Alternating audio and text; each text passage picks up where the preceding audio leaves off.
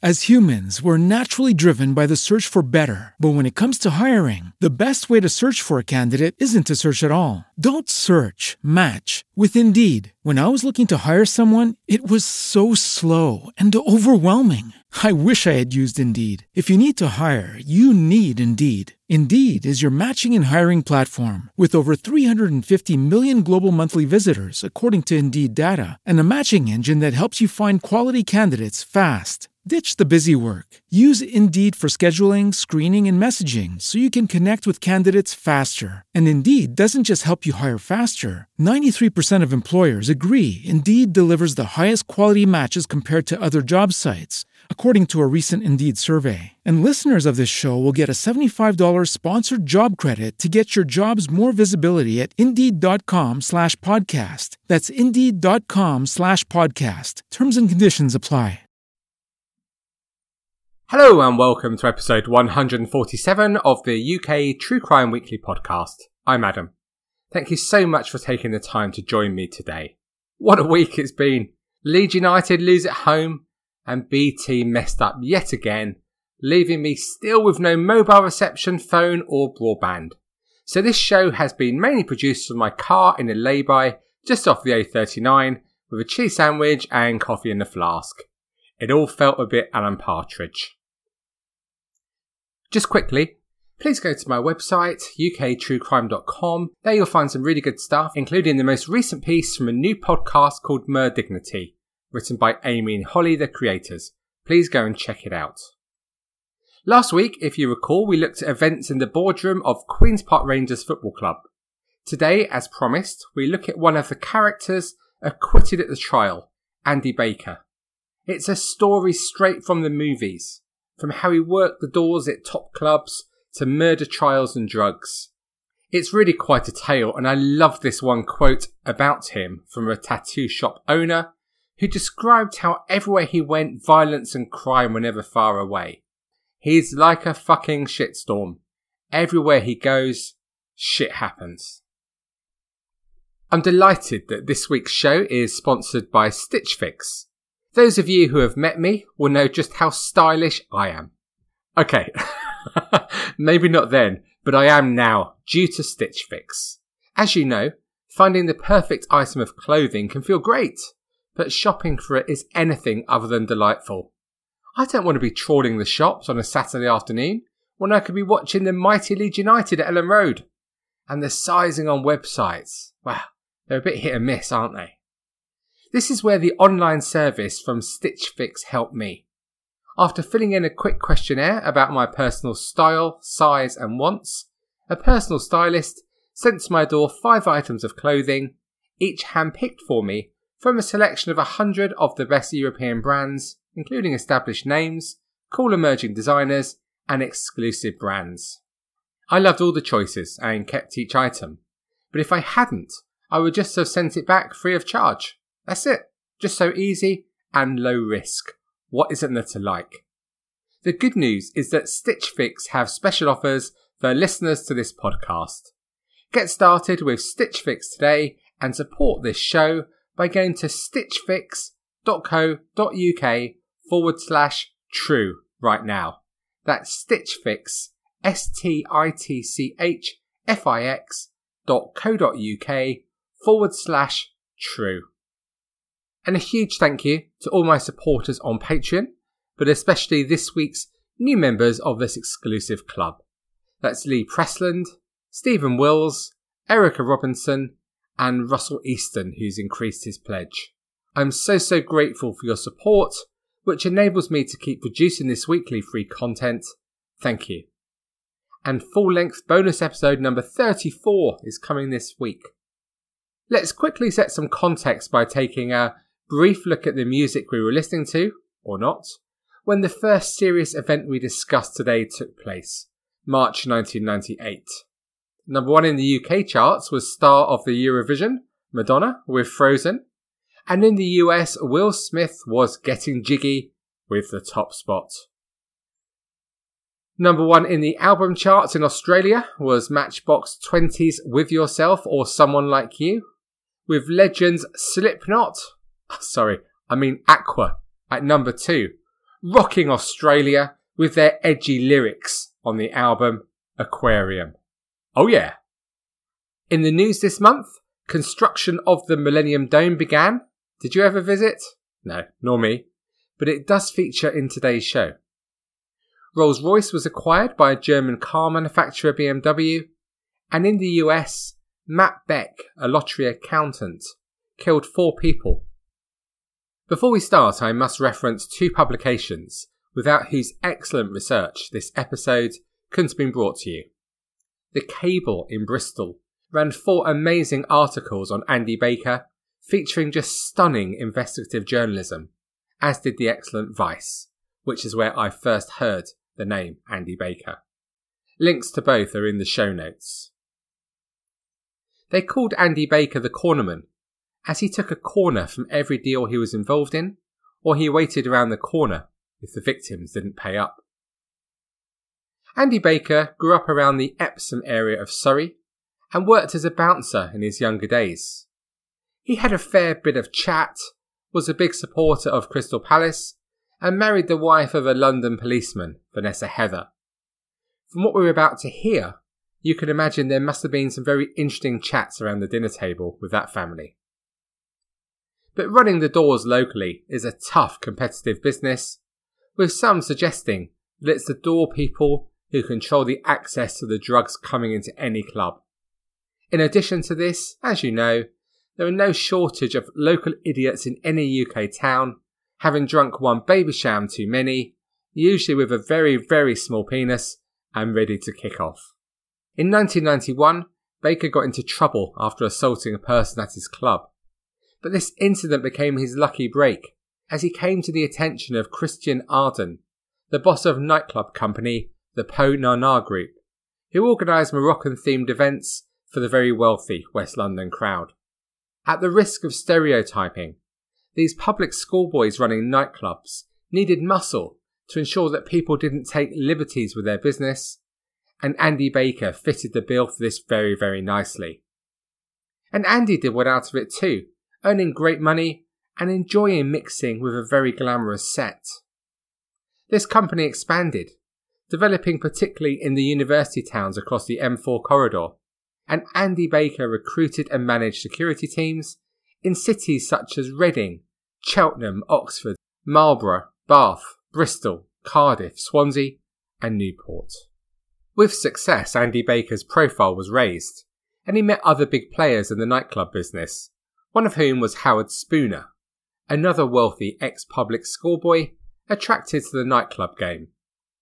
His parents taught at top Scottish school Gordonston, where he was educated, along with other well-known people from the upper reaches of society, including Prince Charles. In 1994, Howard Spooner bought a Chelsea club called Embargo, later called Public, and much more recently a familiar haunt of Princes William, Harry and their set. At Embargo, Spooner employed Baker to work for him, describing the relationship as, "Baker was my security consultant, who negotiated rates with security companies and made sure that we were with the right ones that didn't have gangsters behind them." Perish the thought, Mr. Spooner. Perish the thought. And this relationship the two forged lasted a lifetime. They looked out for each other over the years. For example, in 1999 there was a shooting at a garage in West London, and both were arrested before being released with no charges being brought. And on another occasion, Spooner put up the financial guarantees when Baker was again falsely accused of kidnapping a printer who was involved in his clubs. As we will hear today, Baker in some ways seems very, very unlucky, as he was arrested and later acquitted of so many offences, for which he was, of course, innocent. At Embargo, Andy Baker worked directly for a man named Gilbert Winter, a man with a devastating reputation for violence who you really wouldn't want to cross. The Cable quoted someone who knew Gilbert as saying, "You may not believe in God, but you'll have met the devil when you meet Gilbert." Gilbert was one of the most intimidating and fearless people ever. He was fully aware of the impact he had on people. He was always immaculate, almost dandy-like in the way he dressed and with his cane, It was said that he worked as an enforcer for the notorious Addams crime family in London, and he had recently faced a jury for killing Claude Mosley, a drugs dealer who had once been an Olympic high jumper, when he was, of course, found not guilty. Claude Mosley was killed in Stoke Newington, North London, after he produced a gun in a dispute with Winter. It was alleged at Winter's trial that Winter had then stabbed him in self-defence with a samurai sword. As an indication of the fear surrounding Gilbert Winter, prosecution witnesses preferred to go to jail for contempt rather than give evidence against Winter. But with the money floating around high-end nightclubs, there was rivalry on the doors as individuals jostled for both position and more money. This was amplified as they saw the sort of money being splashed around by their clientele, and they wanted a piece of this life too. It was in 1996 that Winter headed back home to Jamaica to visit his mum, and Andy Baker saw this as an opportunity to make himself indispensable to the big boss Spooner. But whilst Winter was away, Spooner sold Embargo and bought a new club not too far away in Fulham, the Leopard Lounge, alongside a number of investors. Winter was not impressed at all when he returned, and due to the work he had done for Spooner at Embargo, he saw himself as a silent investor who should get a weekly cut from the profit, and he approached Spooner threatening him with violence if he did not get a regular income from the Leopard Lounge. But as we hear so often on this podcast, when you play in these circles, the stakes are high, and in March 1998, Winter went missing. The bare facts reported on Wikipedia are as follows. On the 9th of March 1998, Winter left the house he shared with his girlfriend, driving off in her Nissan Micra. Later that day he spoke to her by phone, but did not disclose his location. Winter was never seen again, and the car was discovered abandoned in the dune. His bank account, credit card and mobile phone have not been used since. He is presumed murdered, but no body was ever found. If you read online, you'll see many theories about what happened to Gilbert Winter, but I think the account I provide today is the most compelling. It was said that on his return from Jamaica, Winter was heavily on drugs and had become a liability, and so had to be silenced before he caused trouble. Duncan Campbell, writing in the Guardian newspaper, compares the situation to the not dissimilar disappearance of Frank the Mad Axeman Mitchell, who was helped by the Kray twins to escape from Dartmoor jail in 1966. But Mitchell, although strong physically, was seen as a risk and a potential liability, and it was rumoured that he was invited to a van where he was shot dead. Of course, no body was ever found, and nobody was ever convicted of this murder. And rumour has it that a similar fate befell Winter. Duncan Campbell reported the following, and I quote, "According to sources, Winter's behaviour was attracting too much attention, and it was decided he had to be killed. He was summoned to Islington, where a van was waiting. It was raining heavily, and Winter was anxious not to get his expensive suit wet.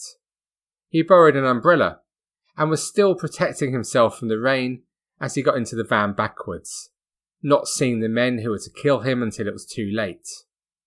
If he hadn't been worried about his suit, he would have seen who was inside and realised what was up," said the source. Murdering someone attached to the Addams family is clearly a massive risk, and sources high up in the police immediately spoke about our friend Andy Baker being a prime suspect in this murder, and this theory gained extra support in 2003 when David Duff, a solicitor who had been struck off and a former friend of both Baker and Winter, talked to police after a falling out with Baker. After the falling out, Baker took out a contract on Duff's life, which meant he was taken into the witness protection programme for his own safety, where he still is today. David Duff is another interesting and central character in our story. A Scotsman born into a privileged family, he was an ambitious property lawyer, who you may recall as chairman of Hibernian Football Club for a while, before he lost the club to the chairman of rival Hearts. We've seen many times on this podcast that flirting with the high-profile wealthy lifestyles can have some major changes on how people behave after being exposed to that kind of lifestyle, and it was the same with Duff. He was sent to prison in 1992 for mortgage fraud, but on his release he was greedy for more money and not too fussed about the law as a barrier to him earning it. In 1996 he bought Linford Studios, a music business, in South London, and Andy Baker became a partner. Duff later told The Cable, "Baker was bright as a button, personable, not a psycho but considered. He introduced me to Gilbert Winter, who was a perfect gentleman for an Adams enforcer, and who I got to agree not to kill me." The draw of the Adams family was strong for a man like Duff, who enjoyed the high-profile socialising with gangsters and people across sport and entertainment. A bit like a night out in CrimeCon, I guess. But having Baker as a partner in your business, though not without benefits, was never an easy ride. And at the start of 2003, the relationship between Duff and Baker was beginning to unravel.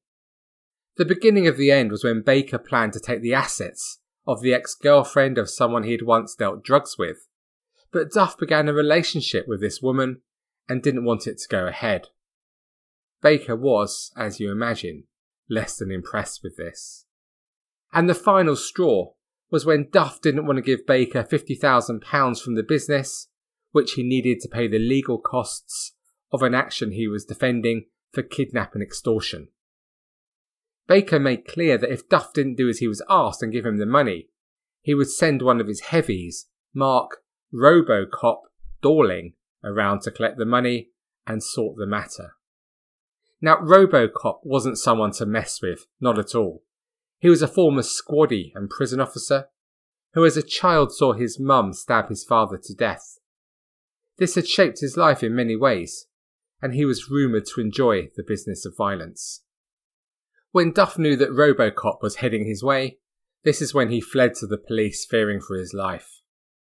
A Met risk assessment that day described Baker and his associates as having a history of violence and suspected involvement in large-scale cocaine supply and obtaining money by menaces. It also said that he was suspected of involvement in murder and firearms and had the capability to seriously harm members of the public. The kidnap and extortion case I just referred to, where Baker needed $50,000 for his costs, all came about from the club business when a new entrant, Graham Hammond, who had made money in the printing business, had bought 3 clubs in Manchester, Ipswich and Romford. Graham Hammond had acquired these clubs for just £2 in 2001 from an acquaintance, as they had grown debts of £1.6 million. But Baker wanted these clubs. Unfortunately, Graham Hammond didn't want him to have them. Kidnap, extortion and extreme violence had always proved an efficient way to persuade rivals of Baker's point of view, but Hammond hadn't relented, and after he was attacked by Baker and his gang, he went straight to the police. At the trial, Graham Hammond claimed that the 3 men facing trial were linked to a much larger gang that had attacked him in his home in Clapham, southwest London, and beat him repeatedly before asking for a ransom. But the jury trying them decided they had instead been trying to protect the businessman, and they returned unanimous not guilty verdicts on both counts of blackmail and kidnap. Baker seemed to do well with juries, and he walked out of court a free man, again. Meanwhile, Duff began to talk freely to detectives, and he told them that Baker had confessed to murdering Gilbert Winter at a flat in Chelsea with the help of a long-standing friend, Jonathan Pearson, more about him later, when he discovered that Winter planned to murder Spooner when he wouldn't give him a cut in the Leopard Lounge nightclub. An insider told The Cable that when Baker spoke about murdering Winter, he would say, "He's in the O2, I put him there. Winter ain't never coming back." And from Baker's point of view, if he thought that Winter was heavily on drugs and a bit of a loose cannon, serious about murdering Martin Spooner, it made no sense to him to turn off the money tap, and by removing Winter, he could take over Spooner's lucrative security at his clubs. And someone as well connected as Spooner would always open doors to further business opportunities. So this is why it is alleged he killed Gilbert Winter. Duff also told detectives that Baker was involved in another murder, this time a man named Solly Nahome, a Hatton Garden jeweller, who was allegedly the chief money launderer for the Adams criminal family. The Adams family have had long-reaching connections with Hatton Garden, which is close to their base in Islington, and their predominantly cash-based gems business was perfect for money laundering. Writing in the Independent newspaper, Paul Lashmar and Kim Sen-Gupta tell how Solly, full name Sol Solomon Nahome, was born in Iran in 1950. In 1961, the family, with 3 brothers and 2 sisters, moved from Burma to London, and they became British citizens who were soon drawn to the jewellery trade. By the late 1980s, Solly was a well-known figure in Hatton Garden, but many learnt to keep their distance from him. One gold trader in the area was quoted as saying, "Solly was a toe rag. I used to do business with him as he bought and sold a lot of gold. He was the kind of man you would not take a cheque from." And as Solly's reputation as a fixer grew, he came to the attention of the Adams family, who quickly realised that he was someone they could trust. It is alleged that he took responsibility for laundering proceeds from the Adams drug dealing, worth almost £20 million, along with other work from different clients he worked with. He was also rumoured to have been involved in the £26 million Brinks-Mac gold bullion robbery at Heathrow in 1993. It was alleged that he used his contacts to help sell on some of the smelted down gold that had been stolen from the warehouse. But that whole story is for another podcast. What is absolutely clear is that for 48-year-old Solly, the work he did was financially lucrative, but he was very aware it was a dangerous environment with significant risks. And it was 6 months after Winter's death when Solly was murdered. He had arrived home, Leafy Street in Finchley, North London, on just another ordinary day, when he saw a man wearing a helmet, who'd been standing by a motorcycle, suddenly head towards him. Solly was no fool, and knew immediately what this meant in the world he occupied, and he desperately ran to his front door, but the gunman caught up with him, and he stood no chance as the 4 bullets hit him, killing him just inches from safety. The motorbike sped off, and Solly left a wife and an 11-month-old daughter who would never know her father.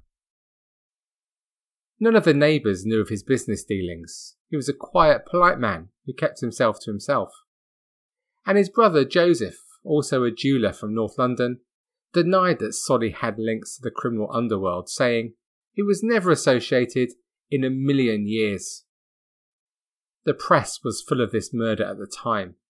Combined with the earlier murder of Gilbert Winter, it was seen as being a challenge to the Adams crime family from a rival gang.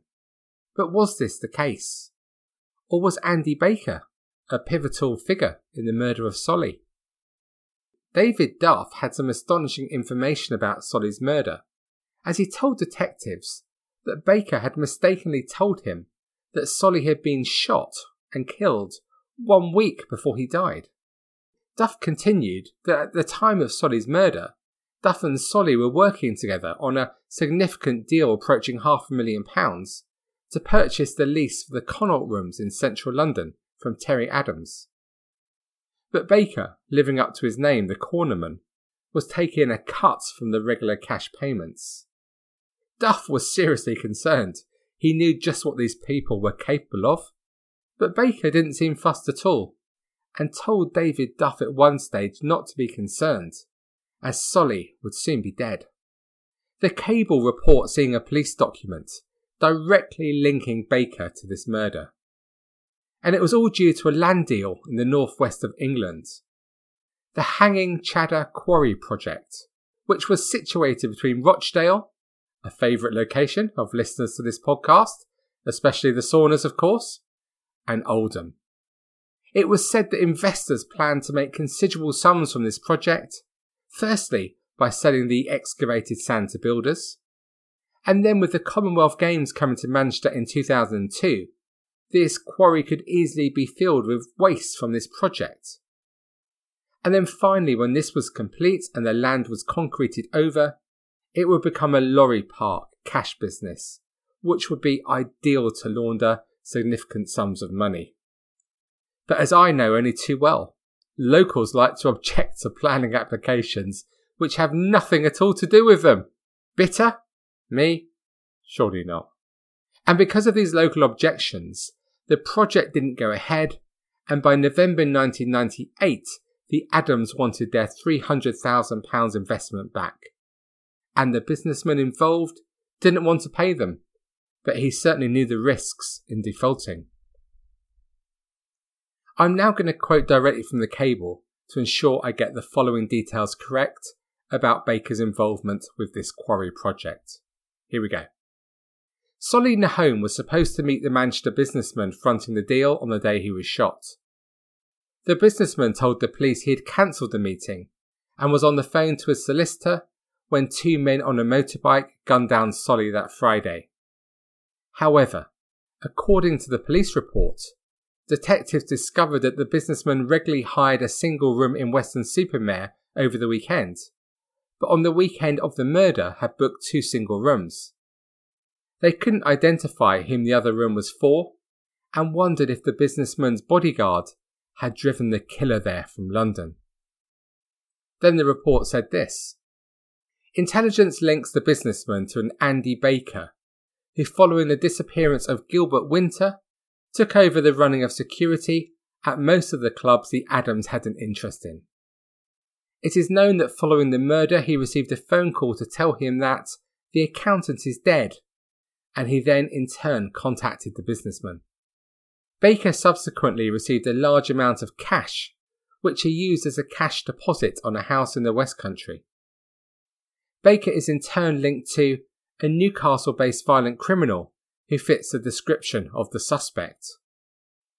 Baker was in London and has no alibi for the time of the shooting. Subsequent to the murder, the Newcastle man deposited $5,000 in cash into his bank account. Previous to that, the account was usually in the red or with minimum funds. So what do you make of that? And Baker was also injuring the Met Police at the time as they investigated the murder of a man called Aaron Chapman in December 2002. Chapman, who was 23, was really the wrong sort of guy to be working in a prison. He was seeing numerous women, including those involved with inmates at his jail, and his real love was the gym and working the doors, as he moonlighted as a bouncer for the Lytton Tree and the Up the Creek 2 comedy club in Croydon. But it was his dalliance with a well-connected woman which cost him his life.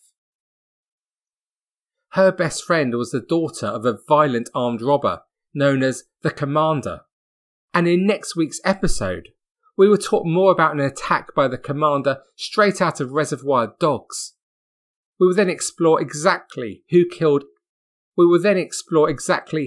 Aaron and why, and we will find out why all these and more crimes are linked to Andy Baker. You think the events of this week are straight out of a movie? Well, you really won't want to miss the concluding episode next week. Thank you so much for listening to this episode of the UK True Crime Weekly podcast. To discuss this story or any other aspect of UK true crime, please pop over to the Facebook group. We're approaching 3,500 members, so please head over and join our discussions.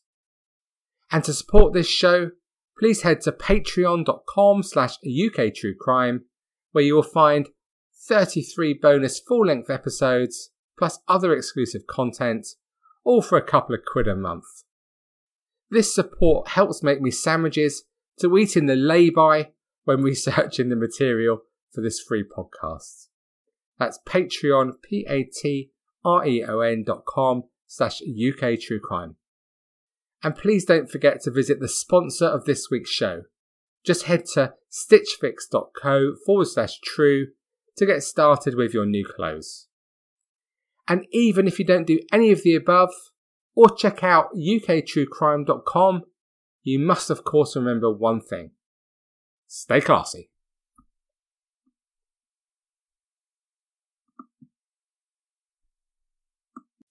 As humans, we're naturally driven by the search for better. But when it comes to hiring, the best way to search for a candidate isn't to search at all. Don't search, match with Indeed. When I was looking to hire someone, it was so slow and overwhelming. I wish I had used Indeed. If you need to hire, you need Indeed. Indeed is your matching and hiring platform with over 350 million global monthly visitors, according to Indeed data, and a matching engine that helps you find quality candidates fast. Ditch the busy work. Use Indeed for scheduling, screening, and messaging so you can connect with candidates faster. And Indeed doesn't just help you hire faster. 93% of employers agree Indeed delivers the highest quality matches compared to other job sites, according to a recent Indeed survey. And listeners of this show will get a $75 sponsored job credit to get your jobs more visibility at Indeed.com/podcast. That's Indeed.com/podcast. Terms and conditions apply. With the Lucky Land Slots, you can get lucky just about anywhere. This is your captain speaking. We've got clear runway and the weather's fine, but we're just going to circle up here a while and get lucky. No, nothing like that. It's just these cash prizes add up quick. So I suggest you sit back, keep your tray table upright, and start getting lucky. Play for free at LuckyLandSlots.com. Are you feeling lucky? No purchase necessary. Void where prohibited by law. 18+ terms and conditions apply. See website for details. Lucky Land Casino, asking people, what's the weirdest place you've gotten lucky? Lucky? In line at the deli, I guess? Aha, in my dentist's office. More than once, actually. Do I have to say? Yes, you do. In the car before my kids' PTA meeting. Really? Yes. Excuse me, what's the weirdest place you've gotten lucky? I never win and tell. Well, there you have it. You can get lucky anywhere, playing at LuckyLandSlots.com. Play for free right now. Are you feeling lucky? No purchase necessary. Void where prohibited by law. 18+. Terms and conditions apply. See website for details. Join us today during the Jeep Celebration event. Right now, get 20% below MSRP for an average of $15,178 under MSRP on the purchase of a 2023 Jeep Grand Cherokee Overland 4xE or Summit 4xE. Not compatible with lease offers or with any other consumer incentive offers. $15,178 average based on 20% below average MSRP from all 2023 Grand Cherokee Overland 4xE and Summit 4xE models in dealer stock. Residency restrictions apply. Take retail delivery from dealer stock by 4/1. Jeep is a registered trademark.